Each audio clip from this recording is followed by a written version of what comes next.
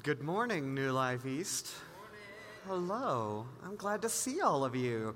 My name is Brett Davis. It's really nice to see all of you in this new year. For the life of me, I couldn't remember what my dad joke was when Colin said that. And then he reminded me. I just saw it online that we're all excited about 2020, but we should be really concerned that 2020 just got to drinking age. This really crazy stuff may start happening at this point. Anyway, that was, yeah, thank you. Thank the meme, or wherever the meme was. No, in all seriousness, have you ever had a job that you've gone into and the person before you did it just so terribly that everyone's so happy that you're there? And it's because the bar was set. That's 2021. 2021 isn't anything that remarkable, but it's just it's like being welcomed into the party because they hated the guy who left the party right before you. Yes, you're here. It's anyway, 2021, it couldn't get worse. No, in all seriousness, God works in broken places and in hard seasons, perhaps more than he does when everything's green and sunshine and clouds. And we're hoping for the green, sunshine, rainbows, cloud. And that God will still be at work because I don't know about you, but He's done a lot of subterranean work in me in 2020, and I'm ready for it to be over. Anyway, I wanted to begin the new year. That was my choppy opening, and I want to ground you guys in the love of God this morning. That feels like the right way to ground us as we begin this new year as the church. And so, Jesus, we invite you into this space, into this place, and we ask that you would speak gospel into our souls, that through us Easter would be blooming in the city around us. We don't want to just gripe about the guy who just left the party. We want to celebrate the fact that your mercies are new every single day. Great is your faithfulness, even in the smack dab middle of the book of Lamentations, where we find that. And so come and speak right now in this familiar text. We ask and we pray in the name of the Father, the Son, and the Holy Spirit, one God, now and forever. Amen. Matthew chapter 2 is where we're going to be this morning. It is Epiphany is actually coming up. It's the end of the Christmas season. Epiphany is. That's when you're supposed to take down your decorations and all that. It's still Christmas, by the way. Nobody has brought me 10 Lords a-leaping, but today is the 10th day of Christmas, so Merry Christmas to you all. And Epiphany, the text for Epiphany, is the one we're going to be reading. It often gets lumped in with the Christmas text. It makes its way into our nativity sets. So I'm going to invite you to stand. Let's go ahead and stand together as we read the text this morning. It's going to be Matthew chapter 2, starting in verse 1. After Jesus was born in Bethlehem in Judea during the time of King Herod, Magi, everyone say Magi, Magi, from the east came to Jerusalem and asked, "Where is the one who has been born King of the Jews? We saw his star when it rose and have come to worship him." When King Herod heard this, he was disturbed, and all Jerusalem with him, because he wasn't a nice guy. When he had called together all the people's chief priests and teachers of the law, he asked them where the Messiah was to be born. "In Bethlehem in Judea," they replied, "for this is what the prophet has written." This is from the book of Micah, actually. "But you, Bethlehem, in the land of Judah, are by no means least among the rulers of Judah. For out of you will come a ruler who will shepherd my people Israel." Then Herod called the Magi secretly and found out from them the exact time the star had appeared. He sent them to Bethlehem and said, "Go and search carefully for the child. As soon as you find him, report to me so that I too may go and worship him." After they heard the king, they went on their way, and the star that they had seen when it rose went ahead of them until it stopped over the place where the child was. When they saw the star, they were overjoyed. On coming to the house, they saw the child with his mother. Everyone say child. Child. They saw the child with his mother Mary, and they bowed down to him and worshiped him. And they opened their treasures and presented him with gifts of gold, frankincense, and myrrh. And having been warned in a dream not to go back to Herod, they returned to their country by another route. This is the word of the Lord, and all God's people said, "Thanks be to God." You can be seated. My goal this morning is to ground you in the beginning of a new year, in the love of God, with two scandals. There are two scandals that we just read in this text, and we may not have recognized that they were scandals, but we need to name them. The first is the scandal of the Magi. The second is the scandal of the child. So first, the Magi.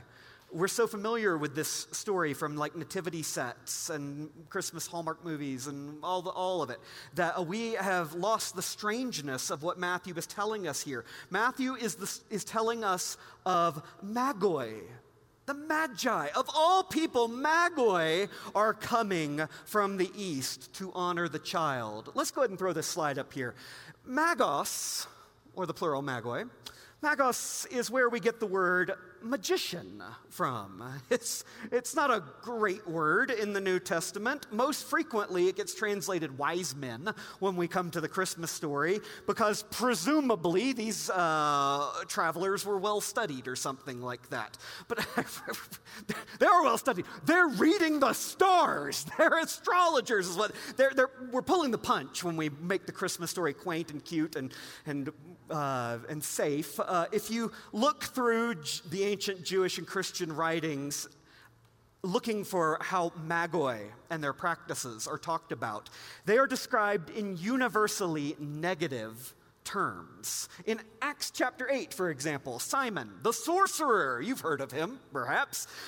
He is an example of somebody practicing. He's a practicing magos. He's a sorcerer. He's either like swindling people with cheap parlor tricks of some sort, or he's actually tapping into like dark powers in the universe somewhere. Acts chapter 13, verse 6, you meet a guy named Elymas Bar Yeshua, who is explicitly called, you know how the NIV translates it? Sorcerer.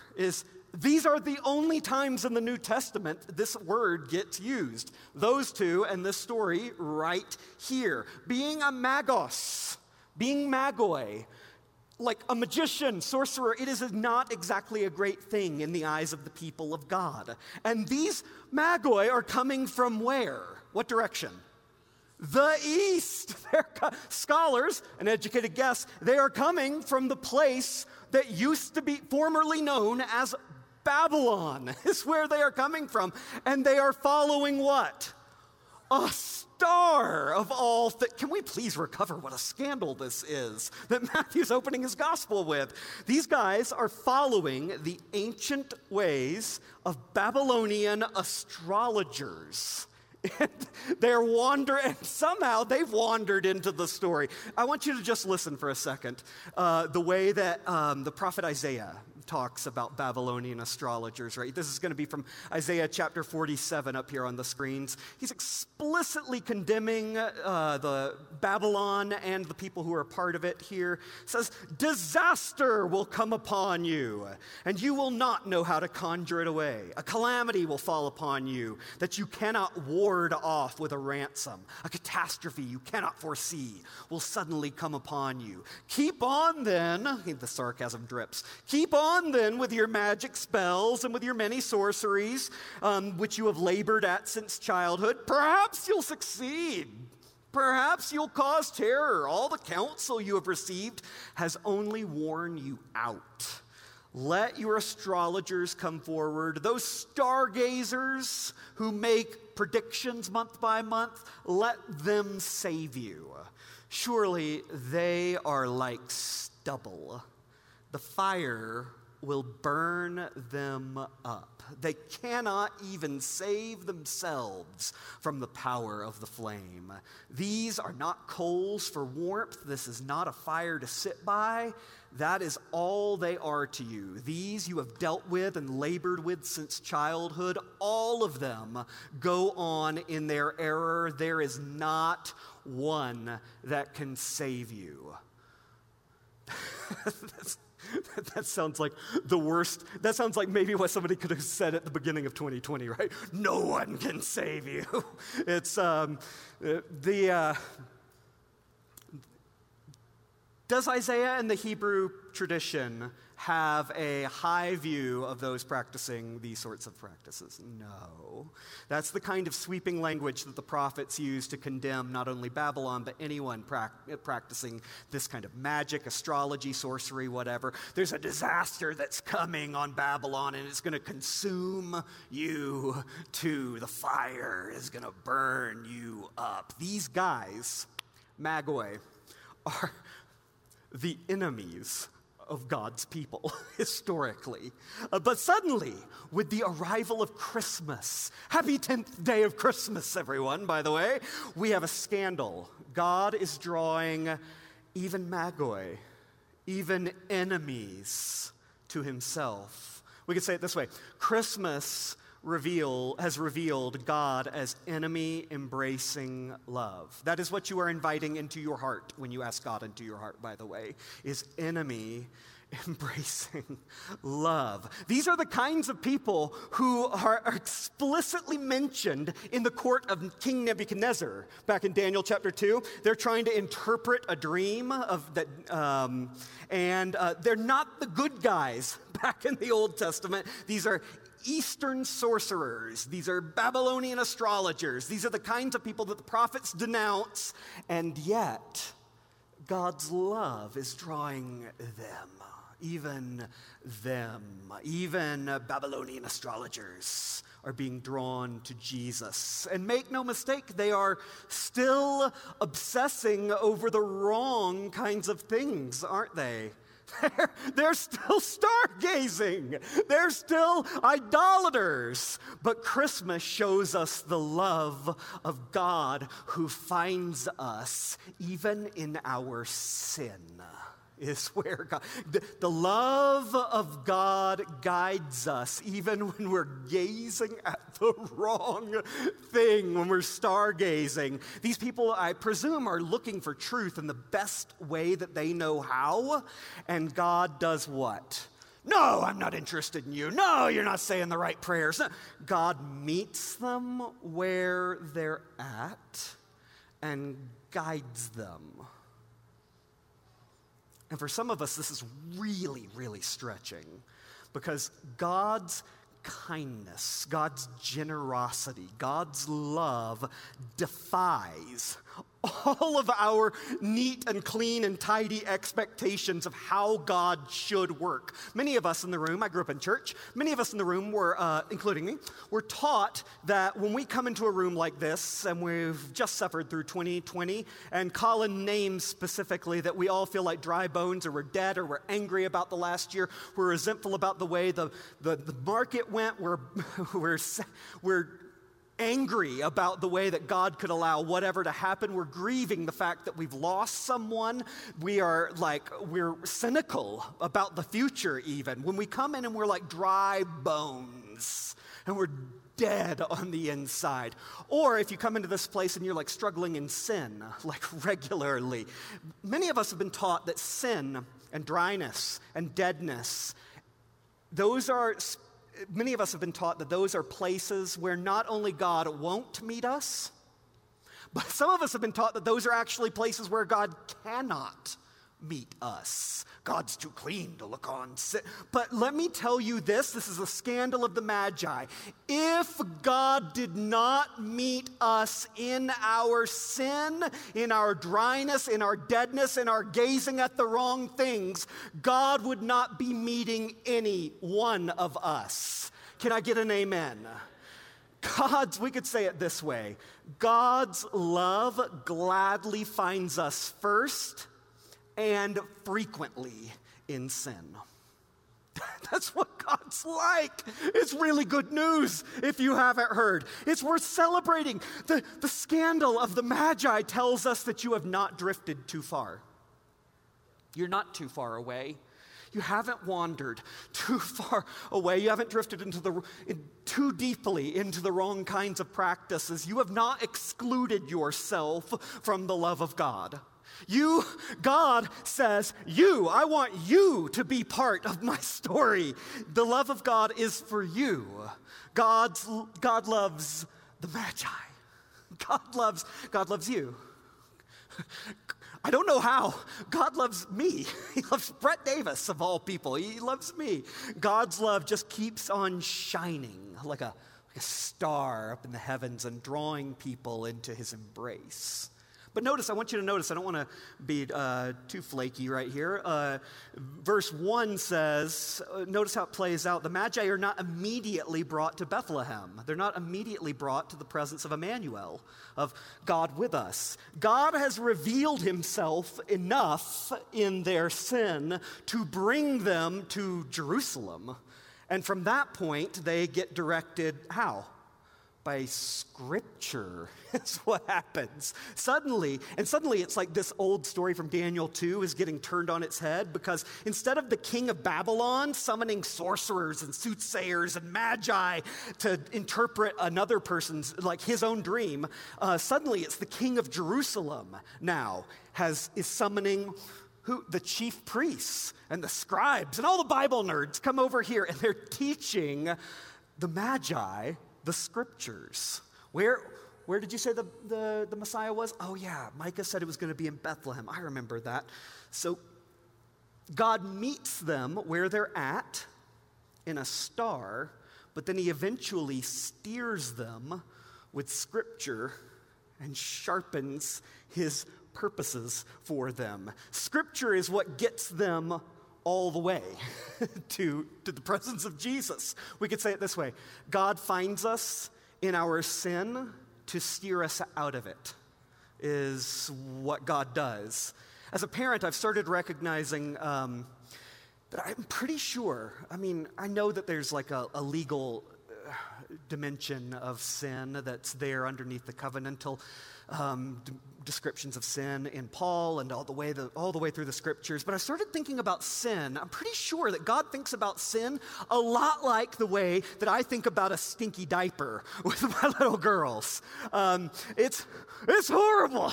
It's terrible. Like, unclean, get rid of it. Can we get rid of this thing? Clean it up. We got to get rid of this thing. But I would never in a million years dream of throwing the baby out with the mess, out with the stink. One of the chief reasons that I dislike the smell of a diaper so much is not just because it stinks and it's awful and it's messy and it's unclean, but it's because I care so much about the wellness of my child. I want to get them whole. I want to get them well now. I don't refuse to meet my child in their why don't you go ahead and just try cleaning yourself up? to say to like a 2-year-old, why don't you let's see how that goes. Oh, you're getting a little messy, aren't you? Yeah, it's kind of yucky. That's what Papa always has to deal with. No, that's nowhere close to the heart. No, I scoop them up. And I hold them, even in the mess. And I get, it's gross being a parent. You get mess on you. But my love compels me to meet them in their mess, to get them out of it. So too with God, is what this picture of the Magi is saying. God finds us in our sin. He found the Magi in their astrology, for crying out loud, but God doesn't leave them there. He draws them to Scripture, and Scripture brings them to Jesus. This is the way it works with all of us. No matter who you are in the room, how you look, how long you've been in church, what you do, whatever, we're all Babylonian astrologers. And God loves all of us endlessly and mercifully, and he meets every single one of us in our brokenness, in our powerlessness, to invite us into joy. Is what he's inviting us in, because that's where the story actually ends in verse 10. They're overwhelmed by great joy and brought into the presence of toddler God. It's what they're brought into so that they can worship him with their with their gifts, verse 11. These guys, they'd been staring at the stars so long that they didn't realize that the stars were staring back. Like, they've been gazing at the heavens so long and chasing after them, but they didn't know that the heavens were actually behind them, chasing them, and now have caught them.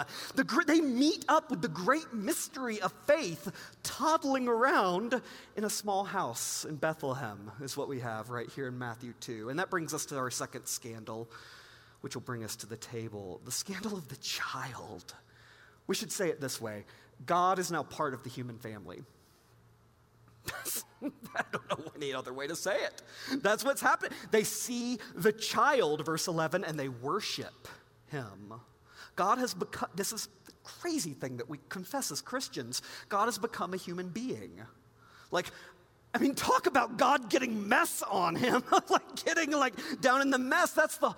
That's actually the whole point of what Christians call the incarnation of God. God has fully and forever become one of us. That's what Christians believe. God has entered into every bit of the human experience. It's like God entered in, the human race was poisoned. And so God said, the way I'm going to bring the antidote is I'm going to become a human being myself. Your mess is not too great. In fact, your mess is the precise place where God is meeting you. And it's the reason he became human. Maybe we should change the metaphor for a second and keep going with that poisoned metaphor. Sickness. Instead of the mess of a diaper, let's talk about sickness for a second. There's a long tradition in the church of recognizing that sin is not just like a breaking of a rule. It's not just like you stub your toe when you get out of bed and you say that word, and we all do. And I don't know what word you're thinking of, but that it's not just breaking some rule on a cosmic chalkboard somewhere. Sin is actually something much more serious than that. It's like a sickness that has invaded all of the human race. It's like corrupting our very souls, who we were made to be. It's a sickness. We should talk about Ashley Jewett and her 5-year-old daughter, Maddie. That Maddie's doing okay now. She's doing great. But when this picture was taken, little Maddie had just recently been diagnosed with a really rare blood cancer. And so her mom, Ashley, along with dad and brother and granddad, all shaved their heads in solidarity with little Maddie. Because it's like when somebody's hurting, we all have seen stories like this, and we're like, yes, if your hair goes, my hair goes. As go you, so go I. I am with you in this. We are with you in this. And we hear stories like this, and we think we ache because of how, it's like touching a taproot of something true in the universe, something good and compassionate and loving. And we also ache on the inside because shaving your head is not enough. It's woefully insufficient. We can't get closer than this. I can't do anything else. If I could take the thing myself, I would. And my hair going is the least, it's so small. This is a picture of my daughter Daisy when she was 9 months old. It turned out to be a really kind of beautiful picture taken in a really scary moment. I snapped it kind of in faith that things would be okay, because I didn't know at the time. She was 9 months old, and this is the beginning of her week-long stay in ICU up at Children's in Denver with breathing difficulties. She wasn't just on oxygen. She actually has a mask sealed around her face, and it's forcing hot air into her lungs. I can't remember if it was before or after this photo that we have a conversation with a doctor where they're talking about the next step, the last step, is going to be intubating her. That's the point that we were at. And in this moment, when I snapped this picture, if I could have taken the inflammation in her lungs into my own and I could have drowned in it right at that moment, oh, you bet. It's like it's not even a decision. Someone try to stop me.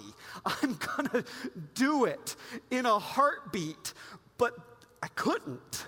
All I could do was like kneel at the, I just, on my knees next to her bed, and I'm just praying, and I don't even have faith or words to say. I'm just saying the Lord's Prayer. Jesus gave me these words, and these are the words that I'm praying.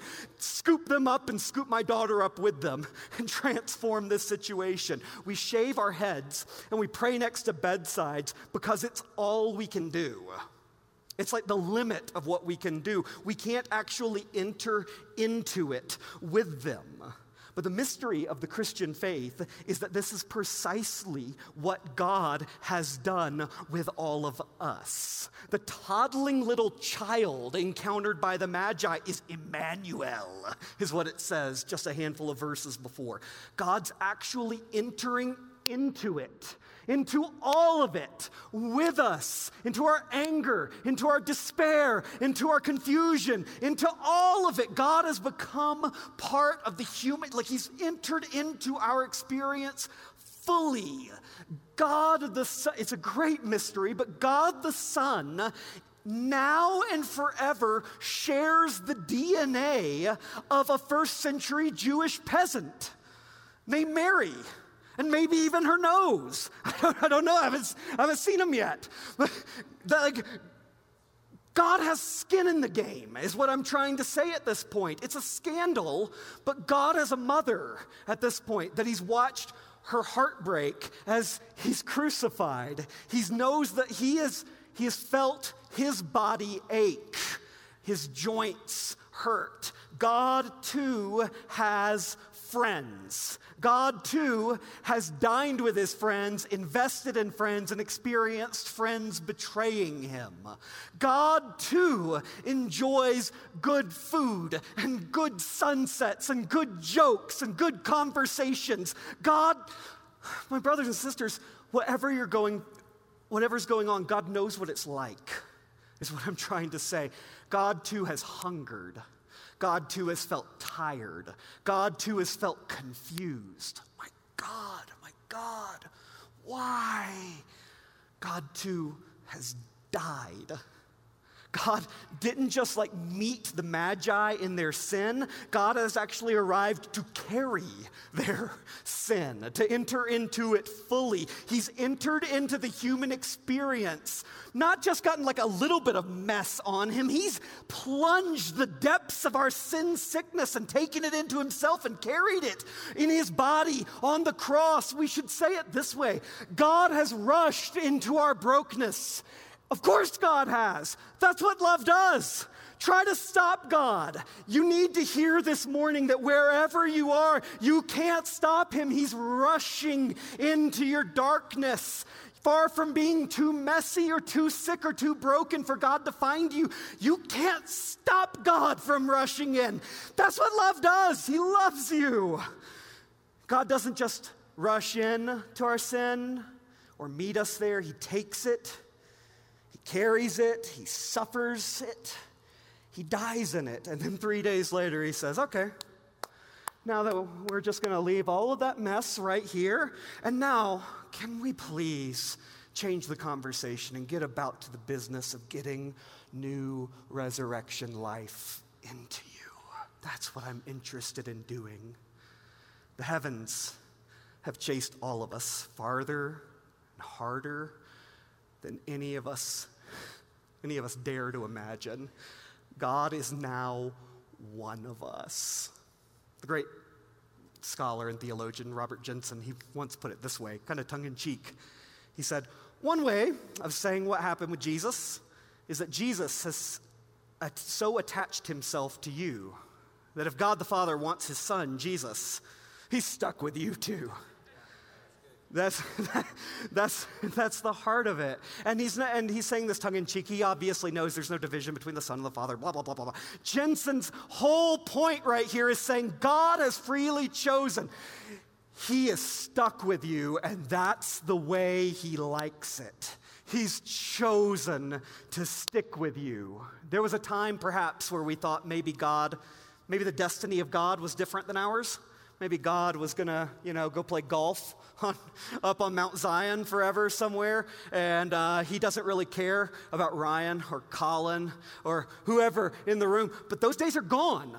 Those days are gone because now God the Son has fully attached himself to you, and as Jesus' destiny goes, so goes your destiny. Believe the gospel this morning. God has rushed in. Good luck try to stopping him.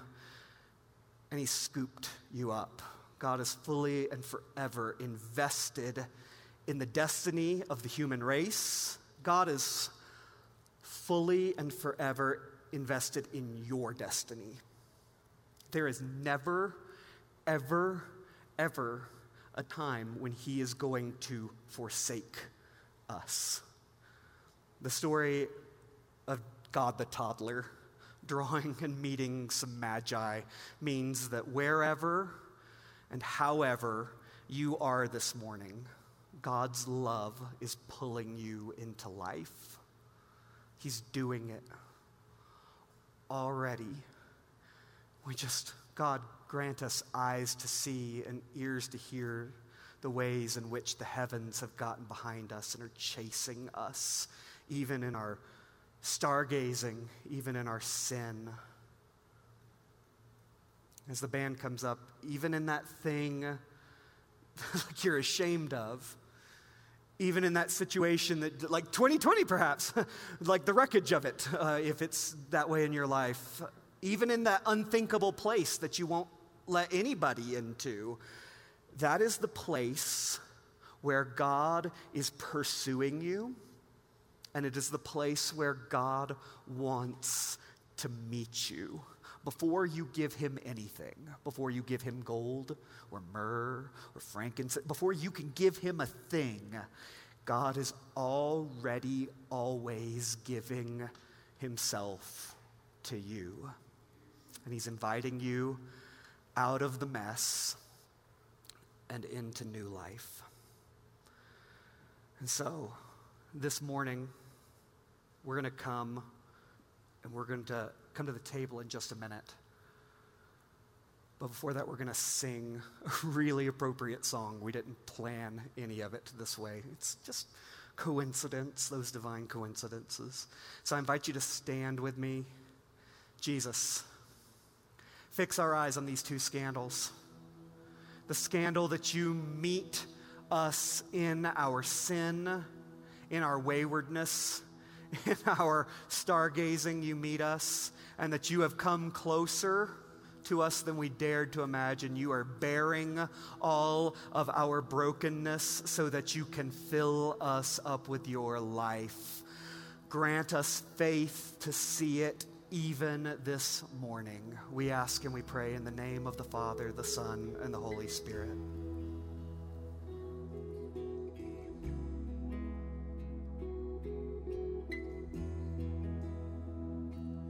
All these pieces broken and scattered, in mercy gathered, mended and whole, empty-handed but not forsaken. I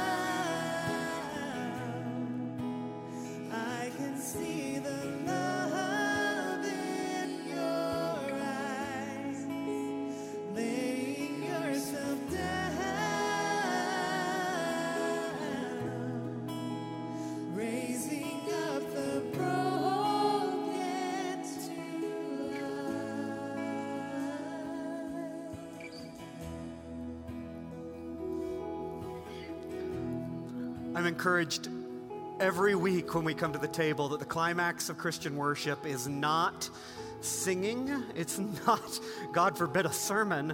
It is the presence of Jesus with us and trying to recognize that Jesus is present with us in the ordinary, in the everyday, in what we think of as the mundane. It's actually magic.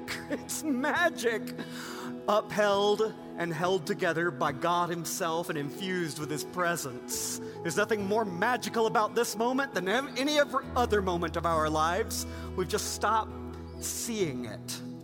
And so, this morning, you're invited to hear the words of Jesus that he speaks over his disciples just before his crucifixion, and he speaks over you, even you, this morning. He says, "This is my body, and it's broken for you. Do this in remembrance of me." And so you're invited to trust that to take Jesus at his word. That when he says, "I'm having a party," he actually means you're invited too. You're welcome. You're a part of this. And so Jesus, open our eyes to your presence in our everyday experience and even at this table, even in a little wafer of bread. We ask that you would fill us up, put us back together through your brokenness. We want to feast on your life. We don't know how. We confess we don't know how, but we say, you do. And so feed us at this table this morning. You're invited to receive the bread.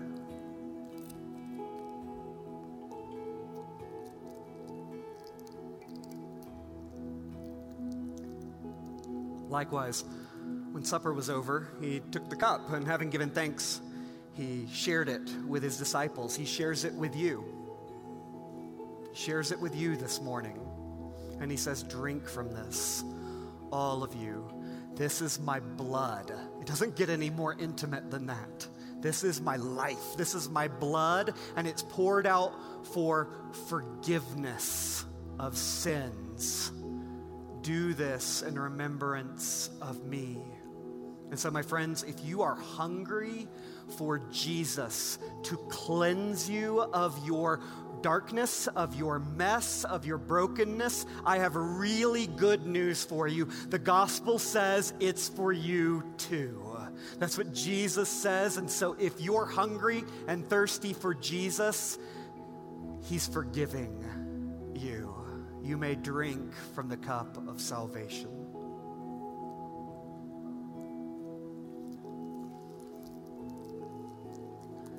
And so right now in these moments, just in your own way, in your heart, or maybe with your voice, thank him. Thank him for the ways that he's carried you through, for the ways that it was surprising, for the ways that he continues to draw you, for his faithfulness, even in the midst of your unfaithfulness. Lift him up and praise his name right now. Jesus, thank you. And now we're going to lift our voices in song as we sing the doxology. Praise God from whom all blessings flow. Praise him, all creatures here below. Praise him above, heavenly hosts. Praise Father, Son, and Holy Ghost.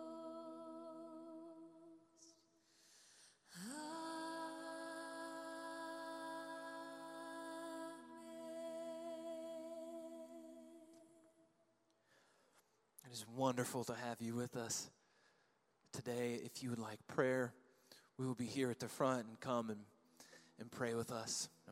Now receive the benediction this morning. May the Lord bless you. May he keep you. May he make his face to shine upon you, give you rest. Have a wonderful week. We'll see you next Sunday.